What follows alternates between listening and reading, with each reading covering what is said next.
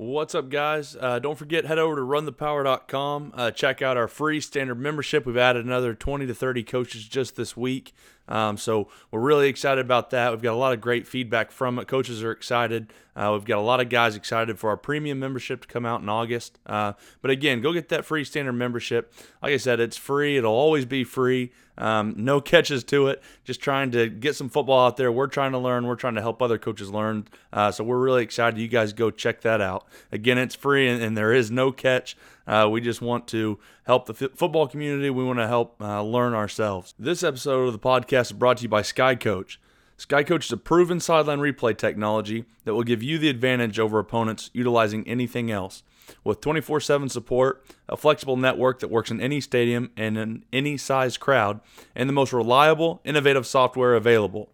To be the best, you must use the best. Don't let your team down by choosing something inferior.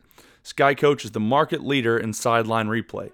Go visit them at myskycoach.com to learn even more.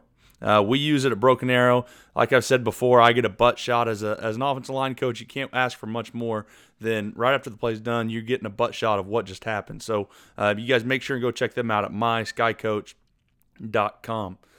This episode is also brought to you by Team Builder. Team Builder provides strength and conditioning software to athletics programs around the country.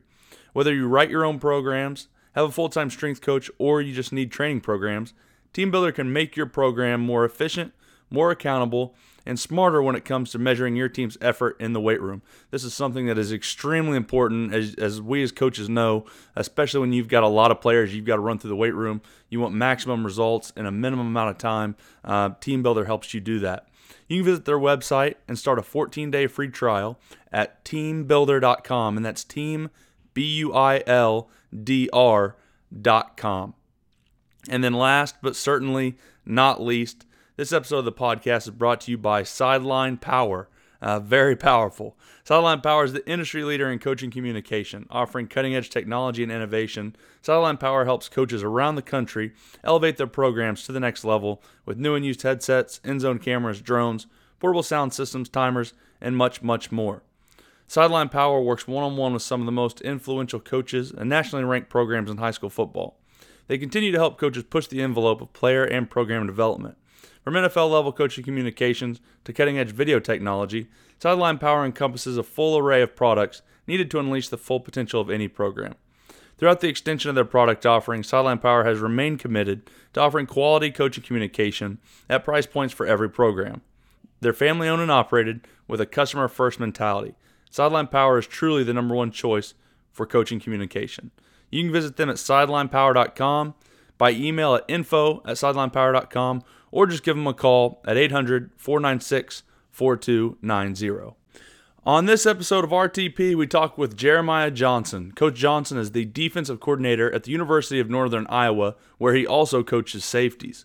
Listen as we talk with Coach Johnson about his football journey through the ranks in college football, defensive practice tips for improving turnover margins through cap-offs, and being able to flip back and forth between odd and even fronts from season to season and week to week based on personnel and your game plan. You guys can follow Coach Johnson on Twitter at Coach_J_Johnson. Hope you guys enjoy.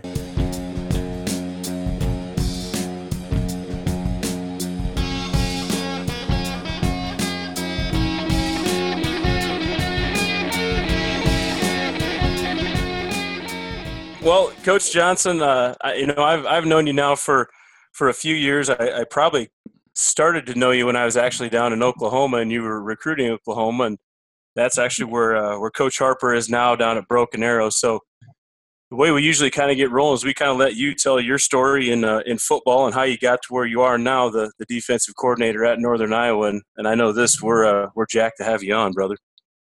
Well, I appreciate that. I'm excited to be on. I've been at Northern Iowa for 11 seasons, and when I very first got there in 2007, I was coming from a Division III school, and I told Coach Farley, I said, if you let me coach, I can take care of all the video stuff for you. And because I hadn't done anything in Division I, and all I wanted was an opportunity to get there. And so he let me do it.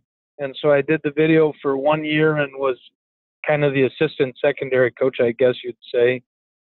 And I must have done a decent job, because after that we started hiring a different person to do the video stuff. But even now, 11 years later, technically the video is still under my umbrella at UNI. Before that, I was at this place called Loras College in Dubuque, Iowa. I was there for 4 years. And before that, in 2002, I was a GA at the University of Wyoming and worked for a guy named Vic Koenig, who I believe is the D coordinator at Troy now. And a really good guy, but we didn't win enough games. Kind of how it works at that level, doesn't it? Yeah. You can talk about character and good guys all you want, but if you don't win, you're looking for a new job, right? Well, yeah, that's pretty standard. But if you recruit guys that have character, I think you're going to have a pretty good chance to have some success. No doubt about it. And surround yourself with high quality people. I think good people can make good things happen. Personally. Coach, how can you tell the high character recruits? That's always, I feel like, the toughest part I think would be able to see, because now obviously there's some kids that they care less and you can tell the character pretty easily, but a lot of these kids are getting probably coached on, hey, you need to act a certain way in front of college coaches. Yeah, I think you're 100% right on that deal. I think the bottom line of it is you have to get to know them, and you have to kind of get to know their family and figure out what makes them tick. There's some kids you talk to and it feels like it's scripted, and it probably is, where they've been coached on what to say. So actually Nelly taught me a couple of tricks to get kids kind of to open up, and it's a question that no coach would have ever prepared them for. Nelly's favorite back in the old days was he'd always ask a kid, if you were stuck on a deserted island and you got to listen to one CD, you only had one CD left, what would it be? And nowadays kids don't even know what a CD is, so I've kind of changed that line of questioning. But what it does is it forces that kid to talk about something that he's not prepared to talk about. And then you can kind of start to unpeel that onion a little bit and figure out what he's really all about. So that would be that's the way I try to do it. I'm not saying that it's the right way, but I feel like for me to get to understand what makes a kid tick, that it certainly breaks the ice, and then you can kind of go from there. And I sometimes like to ask that question on a home visit to mom or dad. And, sometimes we can get their guard down a little bit and make it so you can just talk. I don't really, like, if I'm doing a home visit, I'm not going in there trying to sell them the world. I'm just going in there to try to get to know them, especially early on in the process. And, I think, honestly, now that everything's moved up 6 months, those things are going to change. And your first home visit in December, they're probably already going to be committed for most teams. So, it's just interesting how everything's speeding up and it's all changing. And, we coach at a high-level FCS program, and we're talking about sophomores, which is crazy. 10 years ago, in May, you were just very initially getting your junior list. And Wow. Now if you don't have your junior list by December, you're behind. So it's just, it's wild the way that everything's changing in college football. That's what I was going to ask you is, you've been in it now for a while, and you kind of answered the question already. What has changed about recruiting? I don't know if the kids have changed or not. I really can't tell the difference. I think, when you get kids in high school, a lot of them are clueless to begin with. So you're trying to help them and develop them. I'm guessing you probably still see that, but I just think with the timeline, with social media, with kids being ranked by outside sources, it just creates a whole new can of worms for you guys to have to deal with. Well, I think it's all changed. That when I very first started coaching, they used to give us a calling card, and you sat at your office and you dialed a 1-800 number to AT&T, and then you dialed the kid's phone number, and then you had to put in like a 16-digit code, and it went to their house. And so if you talked to mom, you had to make sure you logged that you talked to mom and Johnny wasn't home. But I mean, it was an interesting deal. Now everybody has a phone, and I'm kind of embarrassed to admit this, but I text kids in the middle of the school day. And you know what's really sad is they text me back. Because everybody has access all the time right now. And, the biggest thing I think that's changed in my perspective is everything now for these kids is instant. How many likes can I get on Twitter? How many people are telling me how good my Snap story is? All that stuff. I think, in a way, kids have stopped learning how to persevere and to fight because everything that they receive in our society now, feedback-wise, is instant. And so they expect to have instant results, and they expect to have an offer the first second somebody sees them. And, they don't even necessarily want you to get to know them before they're asking you why you haven't offered them yet. And so to me, that's the biggest change with what's happened in the last few years, just in terms of the personality of the kids. I think they're still good kids. I think they still have, high quality parents that care about them. It's just, I honestly just don't think that we're teaching our kids to persevere like they had to, when we were growing up.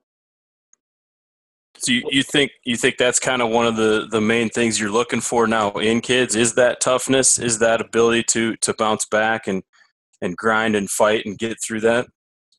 Yeah, I think it's critical. I mean, you think about it, these guys that we're talking to, they're the best player at their high school. Most of them, or at least probably have come easy for them. And there's probably days where they can show up and not give everything they have and still have success. And then when you get to college and, like at our place and all the places in our league, all the kids are that good. So, and especially it depends what position you play. The farther you are from the football, I think the easier it is for you to play fast because you don't have to be quite so strong.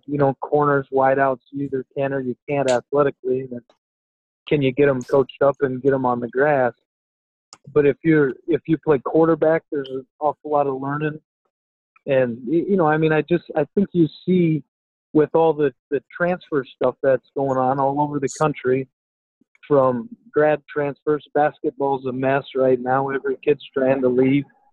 And we've been pretty fortunate because we don't have a ton of kids that are trying to leave our place. But I mean, that's everybody comes to Northern Iowa or wherever because they want to play. And it's, they just don't understand sometimes you have to earn that playing time. It's not just going to be handed to you. So that very first year is hard for a lot of kids. And then once the locker room kind of takes over and they learn and figure it out, then, most of the time it goes pretty good. Well, Coach, I'm also kind of curious because you hear that a lot about, certain kids, and now we're starting to hear college coaches talk about even coaching these kids different because they are, in their opinion, so much different than they were 10, 15, 20 years ago. So have you noticed that as well? Have you started to have to mold how you coach these kids, or has it kind of just been the same and the kids adapt to what you expect? Yeah, I don't know that. I'm not a big yeller and screamer. I'm more of a put my arm around them and try to explain to them exactly what it is that we want to see, or that they're not doing that we need them to do. And I think that, in terms of just your style, the bottom line of it is you have to be who you are, but you also have to find a way to communicate with a lot of different kinds of personalities.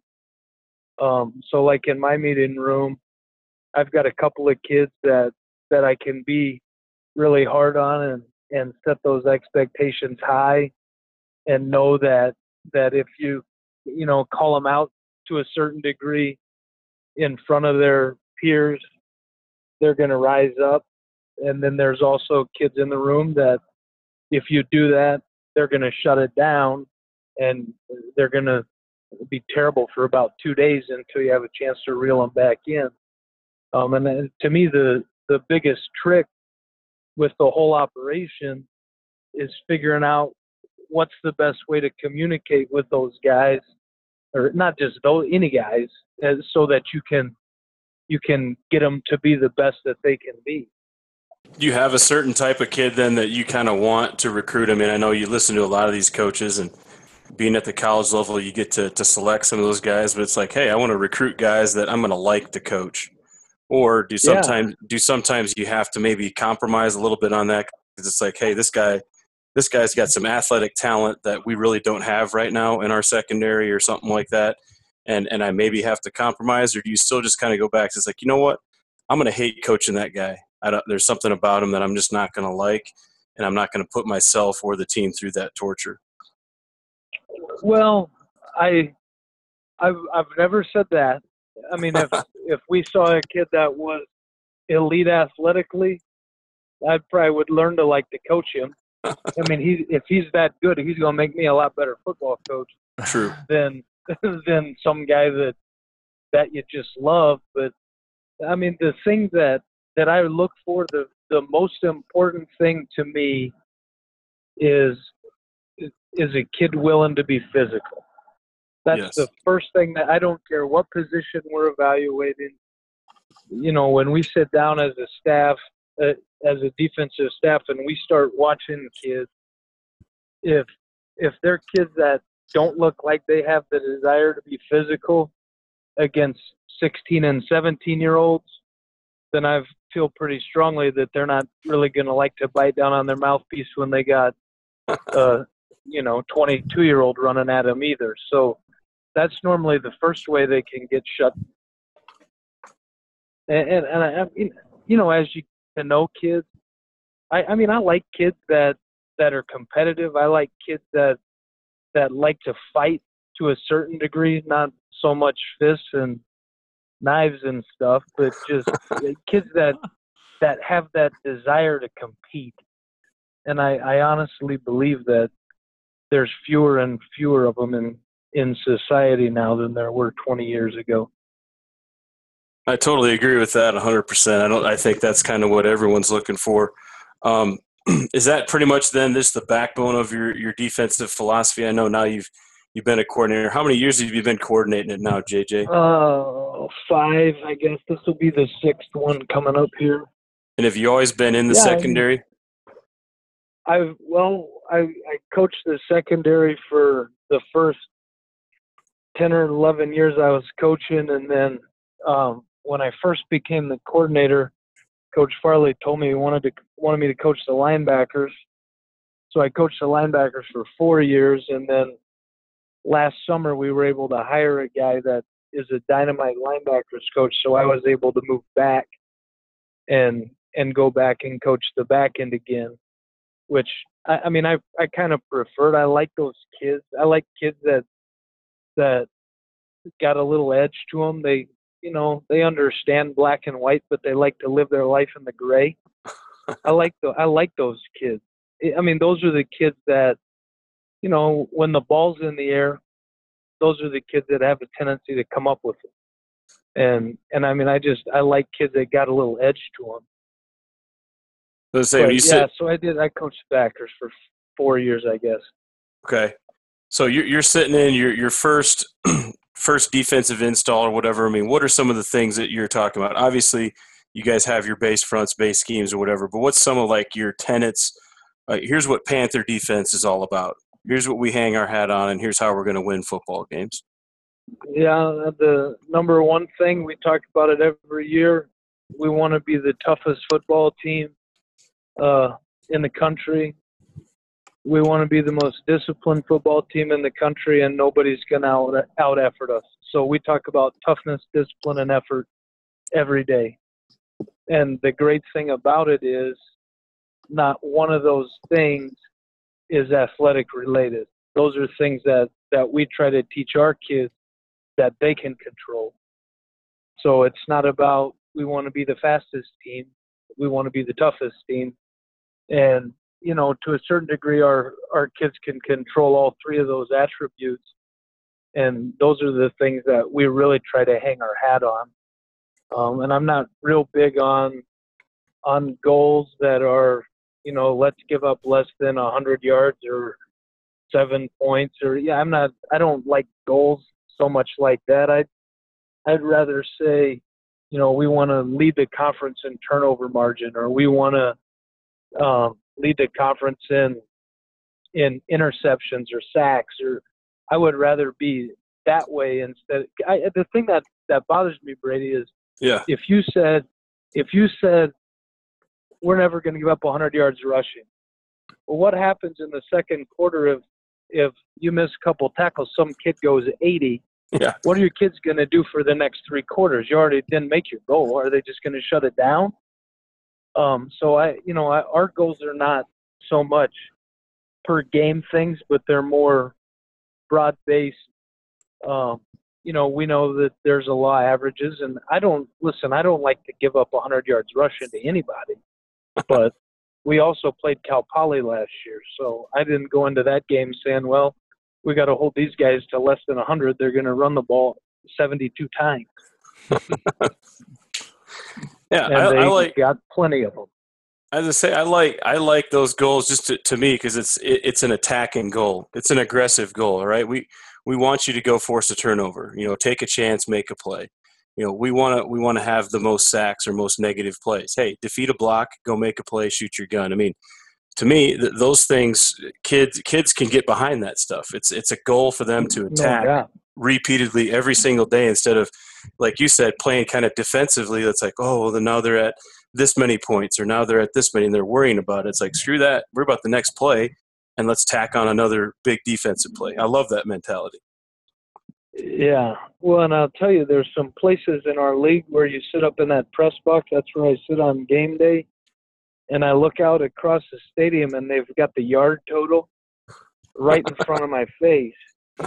So I know the kids could see it too. So some days you go out there and you can just see that stupid thing clicking up. And at least I always can look to the left or the right and say, okay, we've only given up 7 points. So that's okay. But, you know, I mean, I just think anytime you make it yards or points or something, I think you set yourself up to, you know, never meet your goals. At the end of the day, what's the goal? To win. Mm-hmm. You know, I don't really love to win games 42-38, but I'd way rather win them 42-38 than lose them 10-7. You know, as I know it seems wild, but the point of the whole thing is to win. And so as long as we're able to do that, there's going to be days where your offense outperforms your defense and vice versa. And it doesn't matter. It's over the course of a 12-game season, your average is going to be your average. And hopefully you've won 8, 9, or 10 of those things, and then you got a chance to keep playing. Well, and speaking from a player's perspective, when I was in college and we had these weird, like, be 72% conversion rate on third downs, when you're in the game, to me anyways, I was never thinking about any of that. It was just, hey, we need a first down, let's get a first down. It wasn't, we need 3 more to get 72%, and then, you know, it just never even crossed my mind in a game. And then, you know, maybe you'd look at it after the game, you'd be like, well, did we get our percentage, whatever that was? The coach would say yeah or no. Yeah. But, you know, you're not thinking about that in the game. You know, you're, like you said, you got some tenets, and you can think about being the most physical or the hardest working team. You can think about that during a game, whereas that other stuff you really can't. You're not doing any good for the kid. Maybe just making themselves feel good. And you know, I mean, one of our goals every year is we want to lead our league in third down percentage. But I'm not going to tell the kids that it's got to be 72. Right. But we might Yeah. lead the league in third down percentage at 68. And at the end of the day, you're going to say, "Dang, we were best in the league on third down." And you know, I mean, if you can win third down, in all reality, there's a pretty good chance you've got a great defense, because you got to be pretty good on first and second down to get them into third downs that you can win. You know, I mean, you guys have probably both called plays. It's not that much fun dialing up defenses when it's 3rd and 2 all day. But if you can get them to 3rd and 8 or 3rd and 10, you can do a heck of a lot more stuff and give your kids a heck of a lot more freedom. You know, I mean, at the end of the day, your kids want to play. And so, you know, we had a kid, a safety that just signed with the Cleveland Browns, and I didn't think he was very good as a junior. And, I mean, he was good, but he wasn't even close to reaching his full potential. And the first meeting I had with him, after I decided that, or Coach Farley decided that I was going to coach the back end, I called him in and I said, "All right, Elijah, here you go. I want you to play, but you got to take the handcuffs off. I'm not asking you to be a robot." I said, "You got to understand where you fit in the defense. But once you understand where you fit in the defense, I want you to be aggressive and I want you to go make plays." And I don't know how many he had. He must have had 7 or 8 interceptions, a couple touchdowns, and he just signed a contract with the Browns. So, you know, I think sometimes we as coaches, we try so hard to get kids to do it our way. Mm-hmm. But you got to remember that every kid's different. Every kid's built different. Every kid pedals and brakes different. Every kid blocks different. Your footwork is your footwork, you know.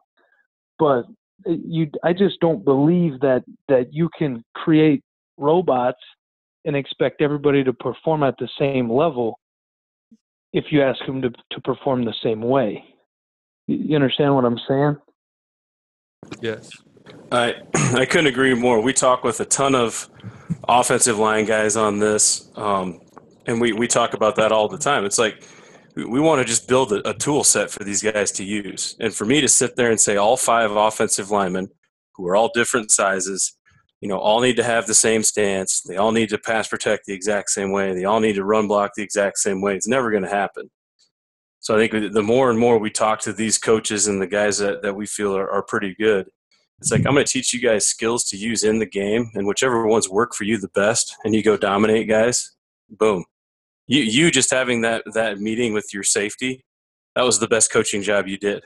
And it didn't have anything to do with his technique. It didn't have anything to do with his knowledge of the defense. It just gave him that confidence, like, hey, man, I trust you, and I want to see this out of you. That's going to be my standard for you. Look what happened. Boom. The kid's killing it, you know.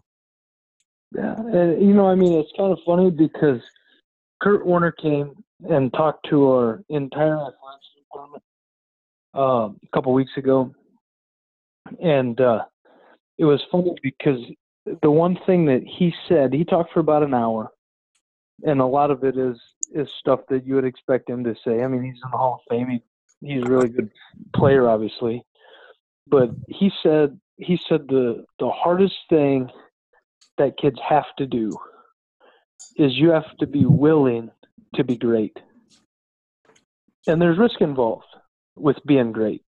Yeah. You know, he said, if I go out there during a 2-minute drill, I'm trying to make the throw that wins the football game. But in order for me to try to make that throw, I have to be willing to make the throw that might get picked off. Because that's the difference between being good and being great. Is if you're great, you're going to make that throw and you're going to score the touchdown. And I don't know. It just really resonated with me that you can. I mean, your kids have to fit within your system. There's no question about it. And they have to. If you call some form of 3, you got to have a guy in the deep middle. But there's nothing saying he has to be a punt returner. We try to play with all 11 of those guys. And that was the thing that Elijah really did, was when he was a middle third player, I just told him flat out, I said, if you can be aggressive. If that body clock's going and it's 1,001, 1,002, he's got to be getting ready to do something with the ball. So let's be aggressive and go get it. And he did a phenomenal job of doing that for us. But it was interesting because he's 100% right. It's easy to say, well, I did my job. The ball didn't show up, but I did my job. That the linebacker should have made that play. He caught that at 14. You're telling me to be the deep third player. So, what's the deep third? Is it 35? Is it 25? Is it 40? I don't know. You understand what I'm saying, right? So yeah, I think kids have to have some freedom to be themselves, and you find out they'll play faster. So is that a decision that you make kind of based individually? Like if you've got a young guy, do you try to, like you said, maybe restrict him a little bit more? And then when you got a guy that's going to be a senior, you kind of take the handcuffs off of him even more? Or is it, something that you try to instill that, from their freshman year? Yeah, no, the easiest way, the way that I kind of think of it is when a kid shows up on your campus, he's a wild Mustang that ain't ever been rode, and so you got to throw the saddle on him and see how hard is he going to buck, how's he going to react, what's going to happen, because you're 100% right. As they're learning the defense, they need to learn the defense, and he needs to understand where he fits in the defense, and then hopefully once he understands where he fits in the defense, then you can teach him, okay, this is what these guys are doing. So that's the next phase. I call that the 200 level courses. All right, you know what you're doing. Well, how does what you're doing affect this guy, or how does it affect this guy? And then they can kind of start to understand that, and all of a sudden the light comes on, and you can see the light comes on because you'll be talking in a meeting, and all of a sudden you'll see a kid that he starts nodding at you, and you can just read their body language to a certain degree, and you kind of figure out, okay, he's got it. Mm-hmm. And then that's about that point where I say, okay, now we got to start being aggressive. And, for some kids, like you said, Coach, it's 3 years. Some kids, it's 3 weeks. A lot of it depends on their mentality. Some kids are just aggressive by nature, and they want to go make those plays. And the hard thing to do is when you're trying to teach them, okay, this is what a deep half or a deep third is you don't want to take that part away from them. But it's okay in practice if that kid's sniffing and he gets beat on a post ball, because then he can say, okay, I understand I can't do that up here. These quarterbacks got a little stronger arms than those cats I was playing last year. But, so, yeah, I think that's 100% correct, but I don't know necessarily that it's an age thing. I think it's more of a feel thing. Like when does that kid really understand what you're asking him to do? And once he gets to that point, I've got a kid in my room that I've had for 4.5 years, and he could run every meeting. He knows. It's kind of funny because he didn't practice this spring, and I'm talking and I'm looking the other way, and he's saying the same things that I say, which apparently means I need to get some new material, but at least I know he's been paying attention for the last 4 years. But it's just interesting, and every kid is different. Every kid is going to learn different. Every kid is going to take a little bit something different out of whatever it is, that message that you're trying to get across. A handful of years ago, I started praising these things that we call cap-offs. Mhm. And what a cap-off is what I always tell these kids is if he finishes to the ground, we finish to the ground. And so, a cap-off is that guy might be fighting for an extra yard or two, and instead of our guys, laying up because he's going down, no, we're going in. And we are trying to hit people as much as we can legally. We don't have a lot of late hits. I think we had one last year. But we praise cap-offs. I will spend more time in a meeting on a Sunday praising a cap-off than I ever would talk about a missed tackle. And my point is this: if you want your kids to play fast and to play physical and to be violent, part of our thing with tackling is we teach them where it's okay to miss. So if you come to our practice and you watch 7-on-7, we can't tackle them anyway, but all those coaches on our defense are saying inside leg, outside leg, whatever, because at the end of the day, everything's going to end up being some sort of a vice tackle. You're always going to have a guy coming from outside in. You're always going to have a guy coming from inside out. And at some point, you should have a deep half or a deep thirds player that should come to kind of put the point on it, right? Mm-hmm. And so, we talk about all that stuff. But these cap-offs, what we've found over the years is you can get offensive players to tap out. If you keep hitting them, and they're going to the ground and we keep coming, that's when you force fumbles. That's when you convince kids that, is it really worth it to play against this team today? Do I really want to fight for that extra yard? And so the more that we can do it, the better off it is. And I had a kid named Deshaun Dexter that bought into it so much, I started calling him the cap-off king because he'd make about 2 tackles a day, but he'd have like 12 cap-offs. And he changed his Twitter handle. His Twitter handle is cap-off-dex. You can look it up if you want. But that was his thing. He became the cap-off king, and I mean, he was a really, really good football player for us, but it didn't show up in the stats. Everybody that played against us knew he was a great player. But, he was a kid that would make 50 tackles in 12 games.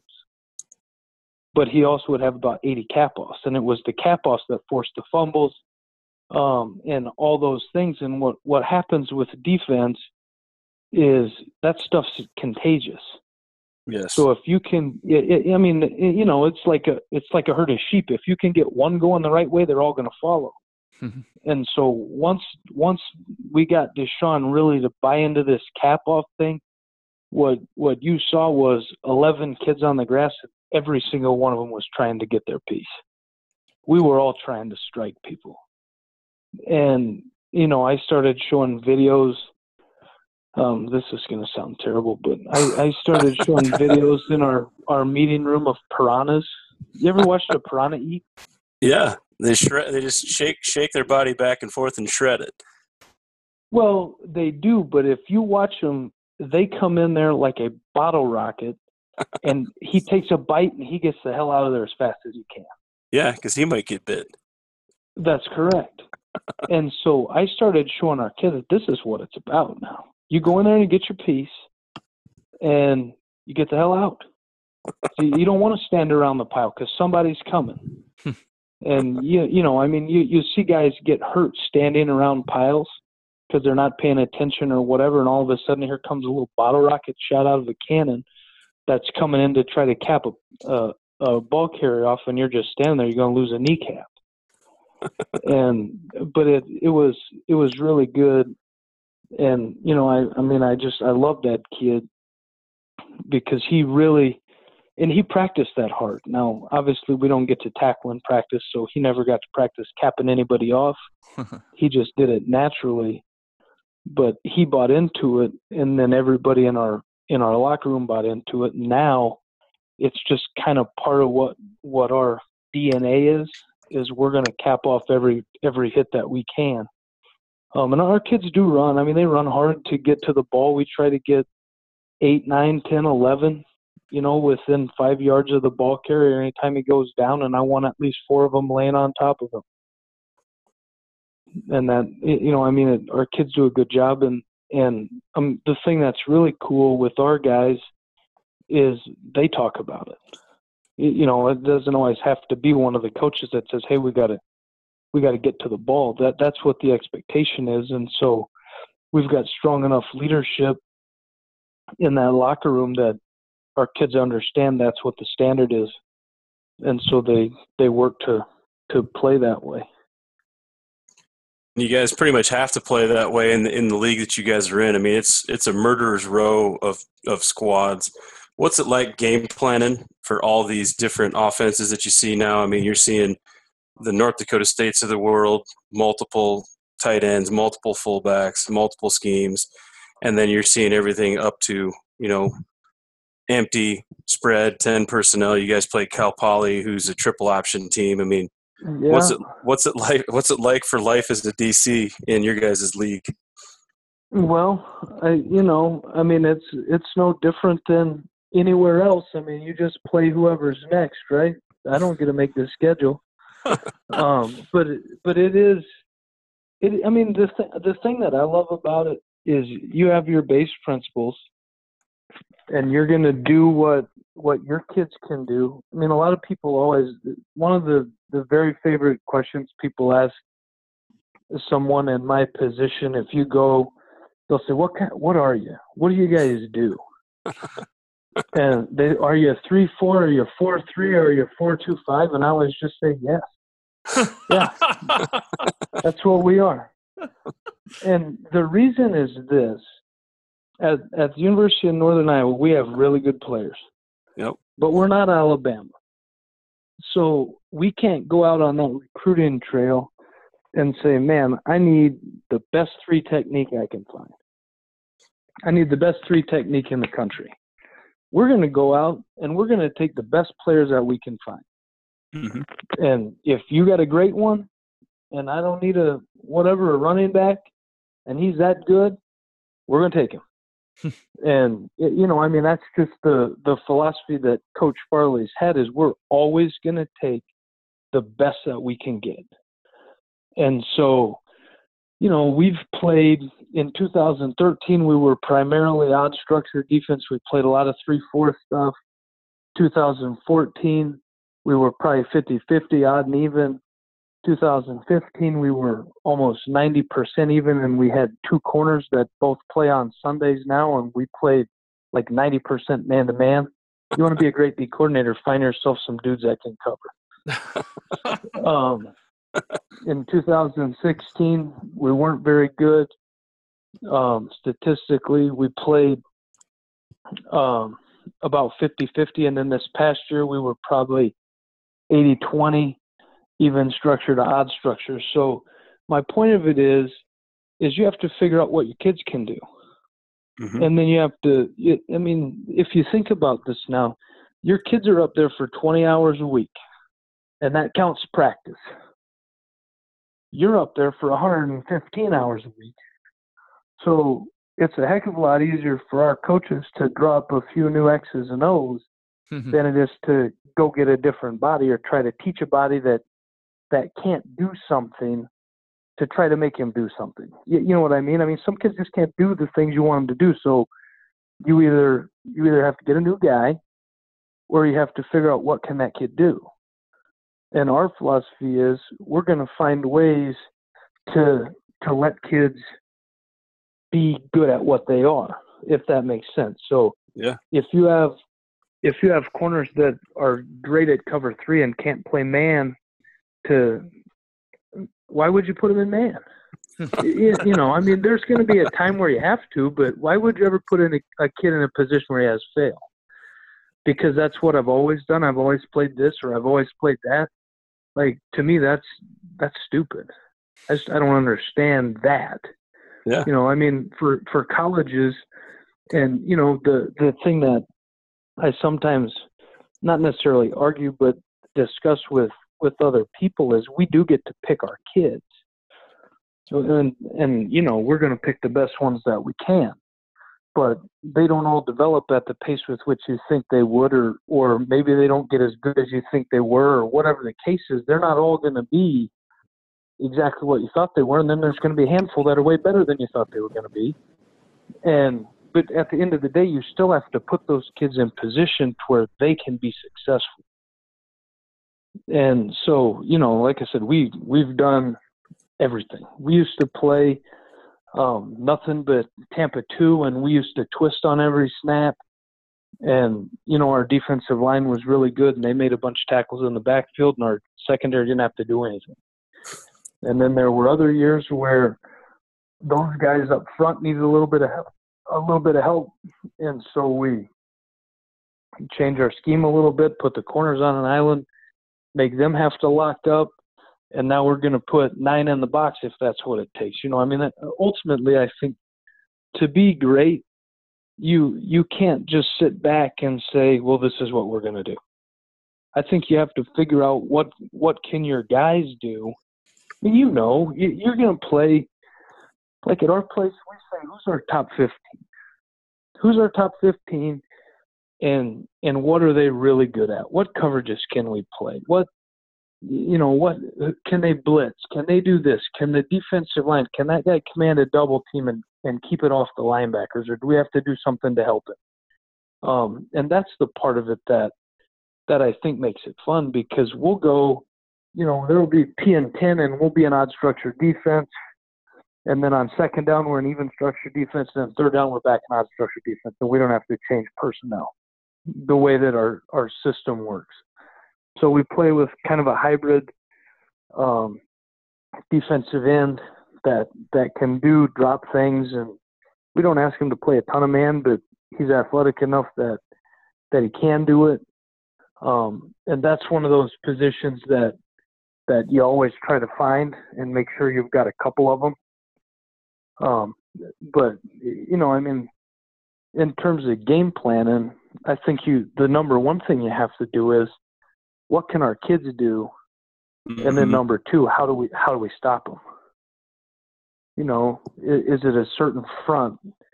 Like if we're watching a team and they run a lot of gap scheme stuff, what front are they least effective against? Well, then we're probably going to find a way to play that front.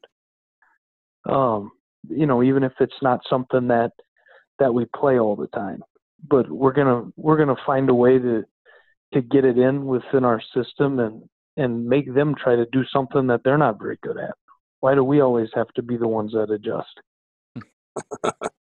Coach, I know that Coach Walls right now is in heaven after listening to all of that. I've heard him give a similar speech to that almost weekly about defenses and guys being a 4-3 guy or just an odd guy. I know that he's really excited after hearing you say that. It doesn't make any sense to me. I hear these guys say it all the time. Well, you can't teach it. You can't teach it. It's like, well, I'm a multiple formation guy. I have to teach 5 to 10 run schemes some years, and I'm teaching 5 to 10 pass concepts to a quarterback. What? Why? You mean to tell me you can't teach a defense 2 fronts? I mean, it blows my mind. You this, Brady. Yeah. If you're a D-line coach, if you play with a head-up technique, does it matter if it's a 0, a 2, or a 4? No, it does not. And if you play some sort of a shade technique, whether it's an inside shade or an outside shade, you could be a 3, a 2-eye, a 5, a 9, whatever, a 4-eye. Is your technique not the same? Exactly the same. So why would you say that you can't teach it? I don't know. That's what blows my mind. I don't understand. Now, are the run fits different? Yes. No question they're different. But there's different things that you can do up front.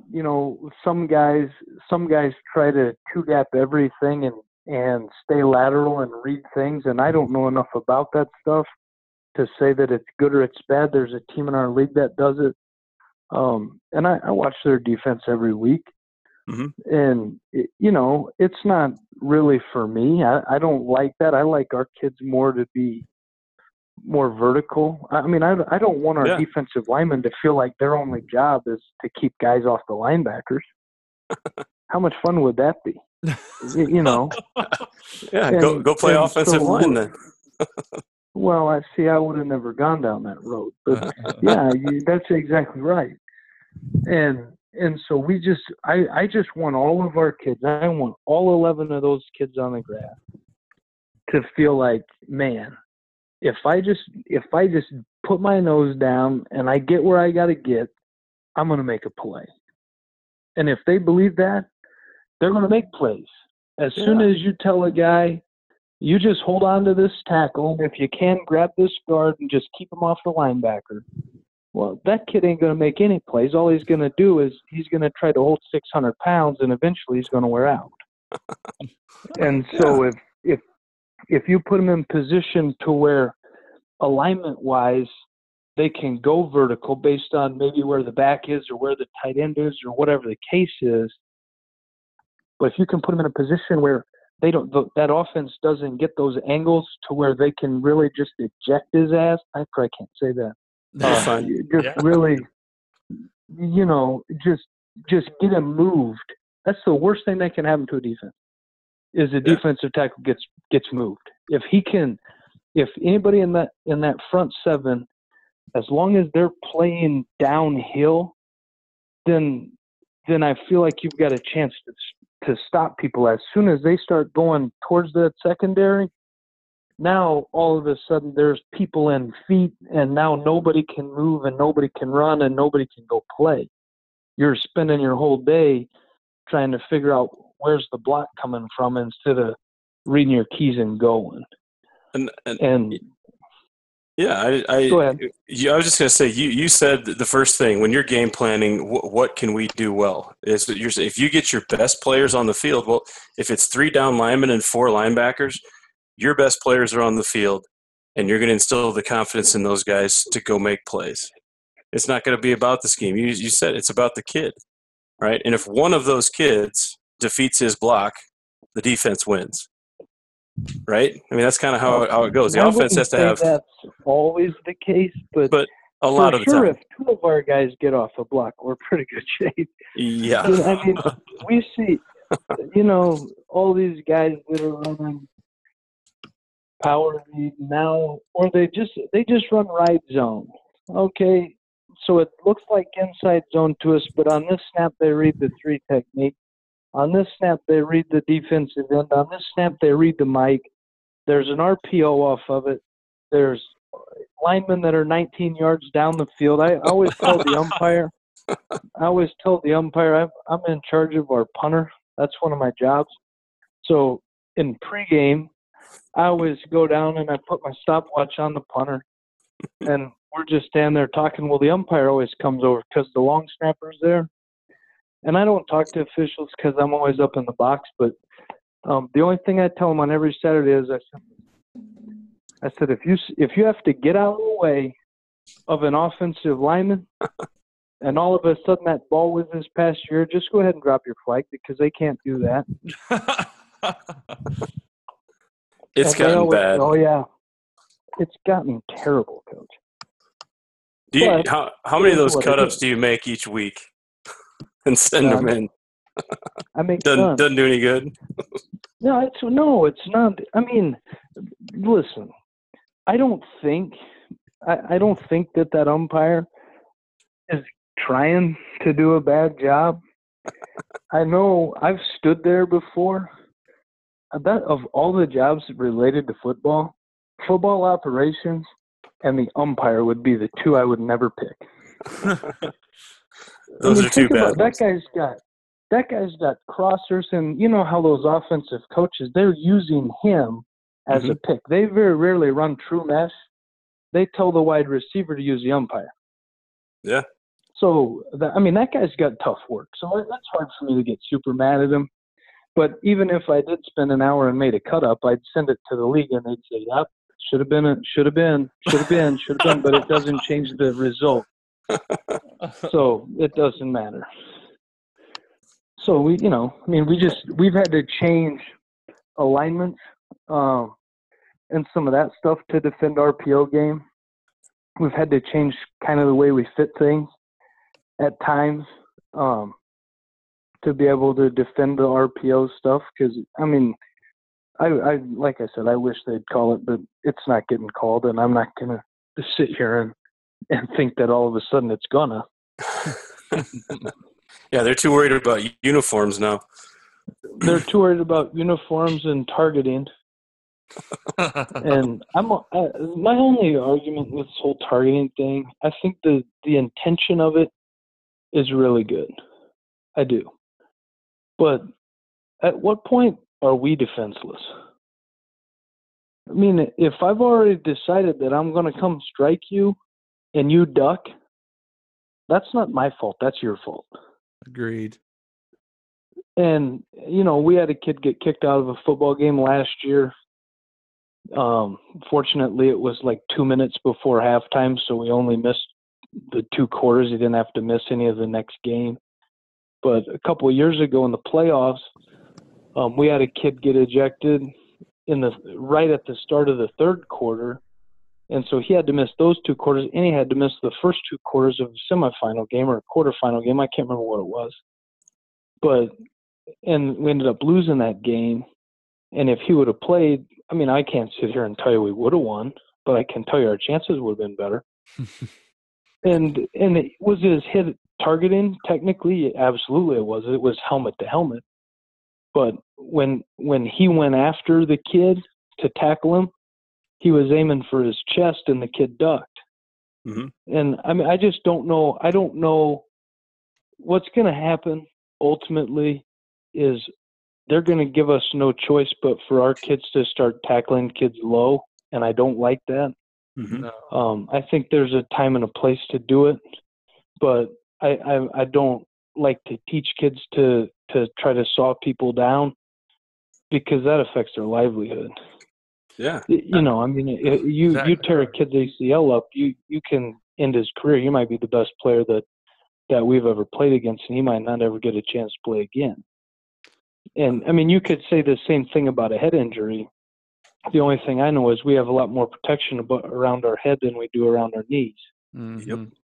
And I just don't know. You know, we try to get our kids to attack the lower half of the numbers, but a good running back, even if we're trying to attack the lower half of his numbers, if he can bend, he can put his head right down there. And, you know, I mean, I don't know. I don't like the rule. I think the intent of it is great, but the way that it's applied is not great. And I don't know. I think they're trying to make it so our kids are more tentative, and I don't know. I think it's making us soft. There's no doubt that it is. And then I've been saying the same thing for a couple of years, Coach. I mean, I'd much rather get hit hard in the head and maybe have to sit out a game or whatever than get my whole knee blown out and be out for a year and maybe forever because it never goes back the way it's supposed to. So I completely agree with that part. And I remember a couple of years ago, I think it was Bosa at Ohio State, his very last game. He got I don't think it was even hardly a helmet to helmet, but they called it, they reviewed it, and they kicked him out. Very last game of his college career. Now he's got not lucky, but he's playing in the NFL now, so I'm sure it wasn't a huge deal to him. But if you're talking about a kid that's played college for 4 years, it's his final game, and he's not going to the NFL now. You just kicked him out of his final game because it was a technically maybe a helmet to helmet, but really it was nothing malicious about it. Correct. That's the whole. I get it if it's an old school Lester Hayes spear like Yeah. that. You know, I understand that stuff. Let's get rid of all that. But I don't really think anybody's teaching kids to tackle that way anymore. No one is. But everybody's teaching them to keep their eyes up and to try to grab cloth and run your feet and do all those things. And you know, but gosh darn, our bullseye is getting smaller and smaller and smaller, it seems like, every year. And, you know, it just slows you down. We had a kid get kicked out of the game. This is This is the honest to God's truth. It might have been in 2013 or 14. But he and a wide receiver were both jumping to catch a pass. And our guy at the last minute saw their guy, so he pulled his hands down and tried to get out of the way, and their faces touched, and he got kicked out of the game for targeting. Jeez. True story. And so I made that summer, when the officials, they come meet with us every summer, and I pulled up that play, and I said, tell me what my guy was supposed to do. And they didn't have an answer, but it was still targeting. And I said, this is not targeting. Their faces touched, but he's not trying to hurt somebody. That's not targeting. He was trying to get out of the way. And, the part about it that irritated me was, if it weren't for that silly rule, he would have gone up there and been way more aggressive to try to get the interception. But when he felt that other color coming, he pulls his hands back, tries to get his body out of the way, and he's lucky he didn't get himself hurt. And I don't know, it's irritating. And then the other part, while I'm on player safety, that really irritates the hell out of me, is when tight ends or fullbacks come slicing across behind the line of scrimmage and chop a defensive end that's big burden. That I don't like. We've had way more kids injured because of that than we have of a head-to-head collision. Because that guy's not expecting to be cut. He's looking at the quarterback, and all of a sudden some coward comes from the side and attacks his kneecap. That I don't like. Yeah, you know what I'm talking about. Yeah, it's the same as when they changed the crackback rule, when guys were cracking on a linebacker and they'd go low. It's the same thing. He's cheap shotting a guy from one side right there in the knee. Totally agree. That's correct. And I understand that technically it's legal, and I suppose our offense probably does it, so I should just keep my mouth shut. but if he starts in the core, it's a legal block. If he starts outside the core and comes back inside, it's an illegal block. Well, why does it matter where you start? It's the end result of it is exactly the same. Yeah. If you remember, so if that guy would just cut the guy right in front of him, I'd be okay with that, because we can practice that. Like when we played Cal Poly, our kids were getting cut every snap, and that's just the way it goes. They had a tackle that would cut our alley runner every snap, and so, but you get used to it. But if you're sitting there and you're looking at the quarterback and you're trying to tell him to give the ball or keep the ball or whatever you want him to do, and now all of a sudden some kid comes out of nowhere and tries to slice your kneecaps off, I don't know. I have a problem with it.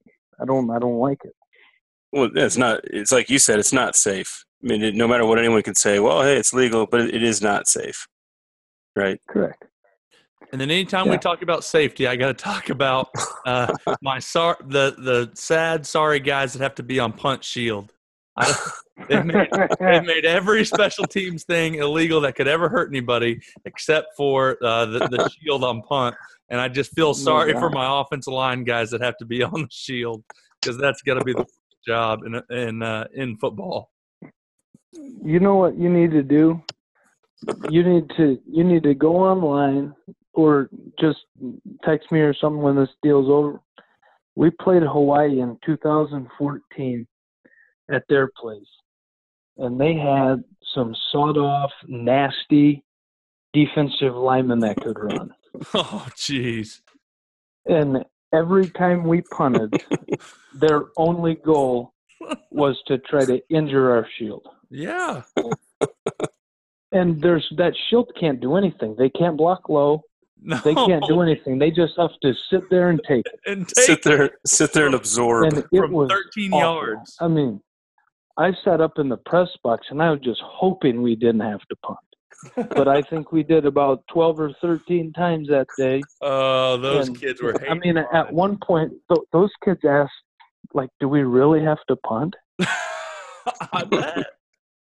And, so in the name of player safety, we started to do a little roll punt just so that they had to change their angles. Right. And that takes some of those hits off of those kids. But you're right. I would add that to the umpire and the football operations job. The shield punt guy is a pretty bad job. Yeah, it is.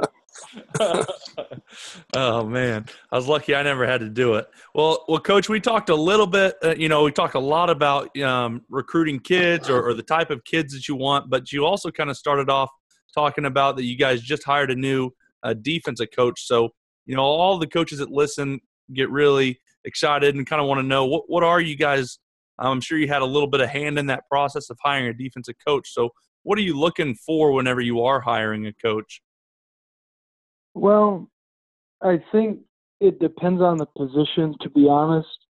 The first thing that you want is a guy that can teach. And that's the hardest thing probably for us to figure out, as you're going through the interview process, because anybody can, it's no different than when you're recruiting a kid.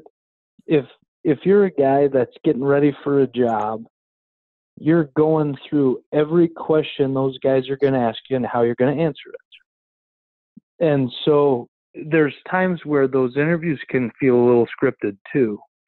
But ultimately, the first thing that you want is you want a guy, number one, that can teach. You want a guy that is going to fit within the dynamic of that defensive staff room or that offensive staff room. I mean, you don't want to bring some guy in that is straight oil and all the other guys are water. But at the same time, you also don't want that guy just to be a yes man. So there's a fine line, but he has to be able to fit within the personality of that room. So, and the other part of it is you have to know what kids is he going to coach. What kind of personality do they have? Are those kids going to get better because this is this guy's mentality, so to speak? So there's some guys, some position groups that maybe you needed a guy that was a little more in your face or aggressive or whatever the right terminology is, but he's still got to be a good guy and he's still got to be a good teacher for us. And I think anybody would tell you that in college football these days, if you can't recruit, you're probably not going to stay in it very long. Because, listen, you can be as good or bad a coach as you are. If you got great players, they're going to make you look that much better. There's no doubt. And you talk a little bit about the scripted part. I've got buddies, obviously, that they're always trying to find the playbook or the position manuals from different schools, and we get some schools in, and their offensive line position manuals like 115 pages long or something. And I'm always like, why do they have such a long? It has to only be to get interviewed. I don't think the kids look at 10 of those pages. I'm like, that's not going to help your kids at all. You got 115 pages. That's a guy that needs to have a hobby. These guys come in with just these unbelievable PowerPoint presentations and stuff too. So I remember at Tulsa, those guys would come in with those presentations, and you're like, "Oh, really? Do I got to sit through another one of these?" Yeah, but I don't let them turn them on. There you go. Good. That's what I always said. Because and you guys know this stuff. When you're interviewing or you're recruiting or you're doing any of that stuff, if you want it to go the way you want it to go, you have to lead. You have to force them to give you the information you want. Mm-hmm. If you let him put the PowerPoint up there, he's going to give you the information that he wants. And I don't know. I like Coach Farley. He every once in a while he'll let him put it on, but for the most part, it's what are your drills, and the one thing that he'll say a lot is, okay, we're all sitting in this room and we're all corners. teach me how to play whatever coverage you feel the strongest about. So at least you can figure out what's the progression. Is it going to start with stance? Is it going to, is he a stance alignment, key read, technique guy? What's his, how's he going to teach it? And I like the way that coach asked that question, because you can start to figure out if a guy can teach, and then, we all have the opportunity to ask another question or what have you. And ultimately, by the time it's done, that guy's probably got sweat coming out of his suit. And, it's not easy, but I just don't think that you want the interviewee to have the power. I don't think you want them to have the chalk last, as they say. I think you got to control that thing and put them in a situation where they have to tell you what you want to know, not let them tell you what they want you to know. I think that's awesome. Does that help? I don't know. It does, yes. I think it helps a lot. I think it makes a lot of sense, because it's like you said, now they can't BS you. I mean, now the ball's in your court. You're getting the answers that hopefully you want, and it's forcing him to get a little bit uncomfortable and have to think, and not just be a robot with his PowerPoint. Well, yeah, and think about when you were back in college and you took speech class, and you had to give that speech, and it was 15 minutes, but man, you memorized every note card, and you were ready. You were ready to go, and you were even ready for what questions that teacher was going to ask you at the end. Yeah. And you killed it, and you knocked it out of the park. And then you go and get a real job, and you have to give a speech, and you suck. I mean, it's exactly. It's the same. It's the same thing, the way I see it. So I don't know. I just think that, and I think you have to do that with your kids too. You have to put your kids in a position where they're not comfortable. So otherwise, how are they gonna know what they're capable of, and how are you gonna know what they're capable of? But it's better if you do it in practice than when it counts. Yeah.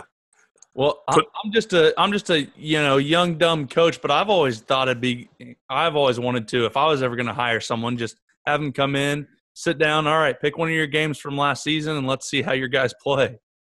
Are they playing hard? Are they reading their keys? Let's see one of your games. I think that I've always thought that would really show what kind of a coach they are. I agree with you to a certain degree. The only question I would ask you is, how much control did they have over what those kids were doing?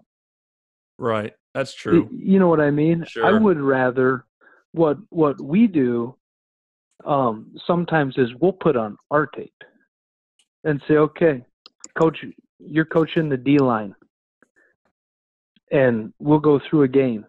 And they, we're players in the room. We're players in the room on Sunday, and we're critiquing this game tape. So you coach us. And I felt like those were dynamite. But I like that. The only thing that I would caution you of is, if that guy likes to hear himself talk, you might spend an hour on 5 plays. He's trying to think of every single mistake. You might want to run the clicker. Yep. Next play. Don't let him run the clicker. That is awesome. But one of the best coaches we've hired since I've been there, and I've been there a long time, that was the way the interview went. We talk philosophy, we talk technique, we talk some scheme stuff. He's on the board. And then, Coach Farley said, let's just put on this tape. I just want you to coach us. And that was the part that, if you want to figure out, what a guy's all about, do that. Because he didn't know what we were asking him to do. All he knew was what he knew, and he coached him on what he knew. And I thought that was dynamite. If I ever became a head coach, that's one of those things that I've got locked into the back of my little pea-sized brain that I hope I can remember. That's good. I like that a lot. I'm gonna be storing that one. In fact, I'm typing it right now, Harper. It is. That's a good one. I'm taking notes as I go. Well, Coach, we're coming up on obviously a little over an hour, and so we obviously love that you'd said you'd come on and talk to us, and you're talking ball with us. But kind of the last question I always ask everybody is, you're watching another team's offensive line. What's something they would be doing that would make you think really highly of their offensive line coach? Ooh, that's a good question. You know what? From a defensive perspective, what I really like is when they tell me run pass before the play even starts. That's my favorite offensive lineman to play. Because our kids can pick up on that stuff too. You know what I like? I like guys that finish blocks, guys that are nasty. So when we're watching an offensive line, if they're moving in unison, and I mean guys are straining to get that hole opened up, and I don't know, I like violent football. Mm-hmm. And so if you want me to give you a pat on the back for being an O-line coach, then your kids are going to have to be nasty. That's the thing. I mean, I like that stuff. I like physical ball. I think that's the way that this game was supposed to be played. And, you know, there's some teams that play what I call basketball on grass. But, I love that. That's the thing. Like if you watch North Dakota State or you watch Youngstown, their offensive line they're violent, they're physical, they punch. And I mean they move guys and they're nasty. And those are the two offensive lines that we play consistently, that you just know if you're a front seven guy and you're getting ready to play that game, you know, it's going to be like you're sitting in a sausage grinder between the tackles, and they're going to wear you out. So I guess from my perspective, that's what I would say. Awesome. JJ, were you there when you guys played at Wisconsin? I was. That was in 2012. How was that being on the defensive side? Well, we should have beat them, Coach. I think they I was beat us 26-21. And we probably outplayed them, and they ended up making a play on us with, I don't know, 8 or 10 minutes to go, and they scored that last touchdown on kind of a bust. It was a good play action fake, and our safety got a little over aggressive and didn't read his keys very well, and they got us with a tight end vertical. I can remember it like it was yesterday. And but we had a defensive tackle that day that he was a sophomore at the time, and we thought he was okay, but he was the best player on the field. And he now plays for the Chiefs. His name's Xavier Williams, but that was kind of the Xavier Williams coming out party. And man, he was dominant. And you know, it was Wisconsin, so they had the best offensive line in the country, and but I thought our kids really they did a good job. They played hard. They were in 22 all day. The only time we saw 11 was on 3rd and long. I was going to say, you guys did play a hand, and you could probably hang your hats because I believe the O-line coach got fired the next day. Well, I don't know if that's true. I think that there may be some validity to that, but I've never done the research to say yes or no. But allegedly. I don't like it. Allegedly. I don't like it when anybody gets fired, Coach Walls. Everybody's got a family, you know. Come on, you have to have a little bit of satisfaction. Well, I mean, I like it. I would have liked it a lot more if we would have won and he got fired. That's true. But the way I saw it, everybody lost that day. They didn't play very well. We lost, And then the worst part about it was, so we played those cats, and then we played some awful team. I don't know who it was the next week, and then we had to go to Iowa. Jeez. So we played arguably the two most physical teams in the Big Ten in 3 weeks with a cupcake served in between. But the problem was the cupcake didn't make us any better. You know, Yeah. and I'm not sitting here saying we should have played North Dakota State in between, because then we wouldn't have had any fresh bodies left after the Iowa game was over. But man, that was two super physical teams, you know, that we had played in a 3 week span, and that's all before you start your conference season. So, in all reality, none of that stuff even matters, because at our level, if you win the conference, you're in. Mm-hmm. You know, in the playoffs, and if you can get through our league, you got a chance to win it all. Yeah. Because our league is tough. Dude, your guys' league is murderer's row. I mean, what? There's been years you've had five teams in, 6 teams in. Yeah, I know. I think we had 6 a couple years ago. I know this past year, our offensive coordinator told me we played 5 straight teams that were ranked in the top 15. Jeez. 5 weeks in a row. And, you know, I don't remember how we did in them. I think we were 4-1 maybe, but maybe we were 3-2. I think we lost the first one and we shouldn't have, and then we ended up winning a couple, and then I don't know. But we, you know, it's tough. There ain't no doubt about it. But, you know, I mean, kids come to Northern Iowa to play against those teams. Yeah. You know, so it's no different. If you decide to go to Ole Miss, you know you're going to play Alabama. You know you're going to play Auburn. You know you're going to play Mississippi State. You're going to play Georgia. That's what you signed up to do. So, you know, I mean, I think of it as a great experience for our kids. They're playing FCS football in the best league that's out there. And I don't care what anybody says about the Colonial or the Big Sky.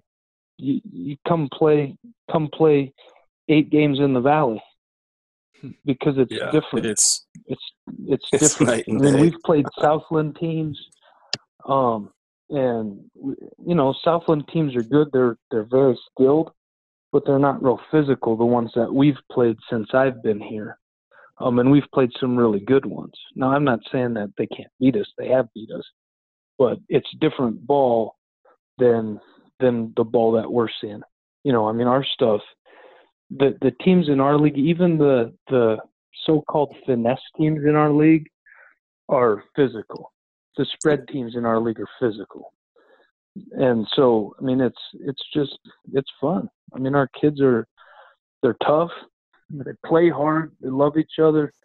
And, you know, I mean, that's what this thing's all about. That's what coaching's all about. Is, you know, I don't do this thing for the money. You know, I mean, I'm that guy that on senior day I cry every year and I hate it. But you spend so much time with those kids that you love them, and it's sad when they leave. But, you know, the other part of it for us is those guys that coach them in high school, they're teaching them how to be young men and how to get to college and how to be successful in college. And then it's our job to take what their parents and their high school coaches have done and try to teach those guys how to be productive members in society. I tell my kids as soon as they walk in the door, I said, listen, I have one goal for you. And my goal for you is that you don't get fired from your first job. Mm-hmm.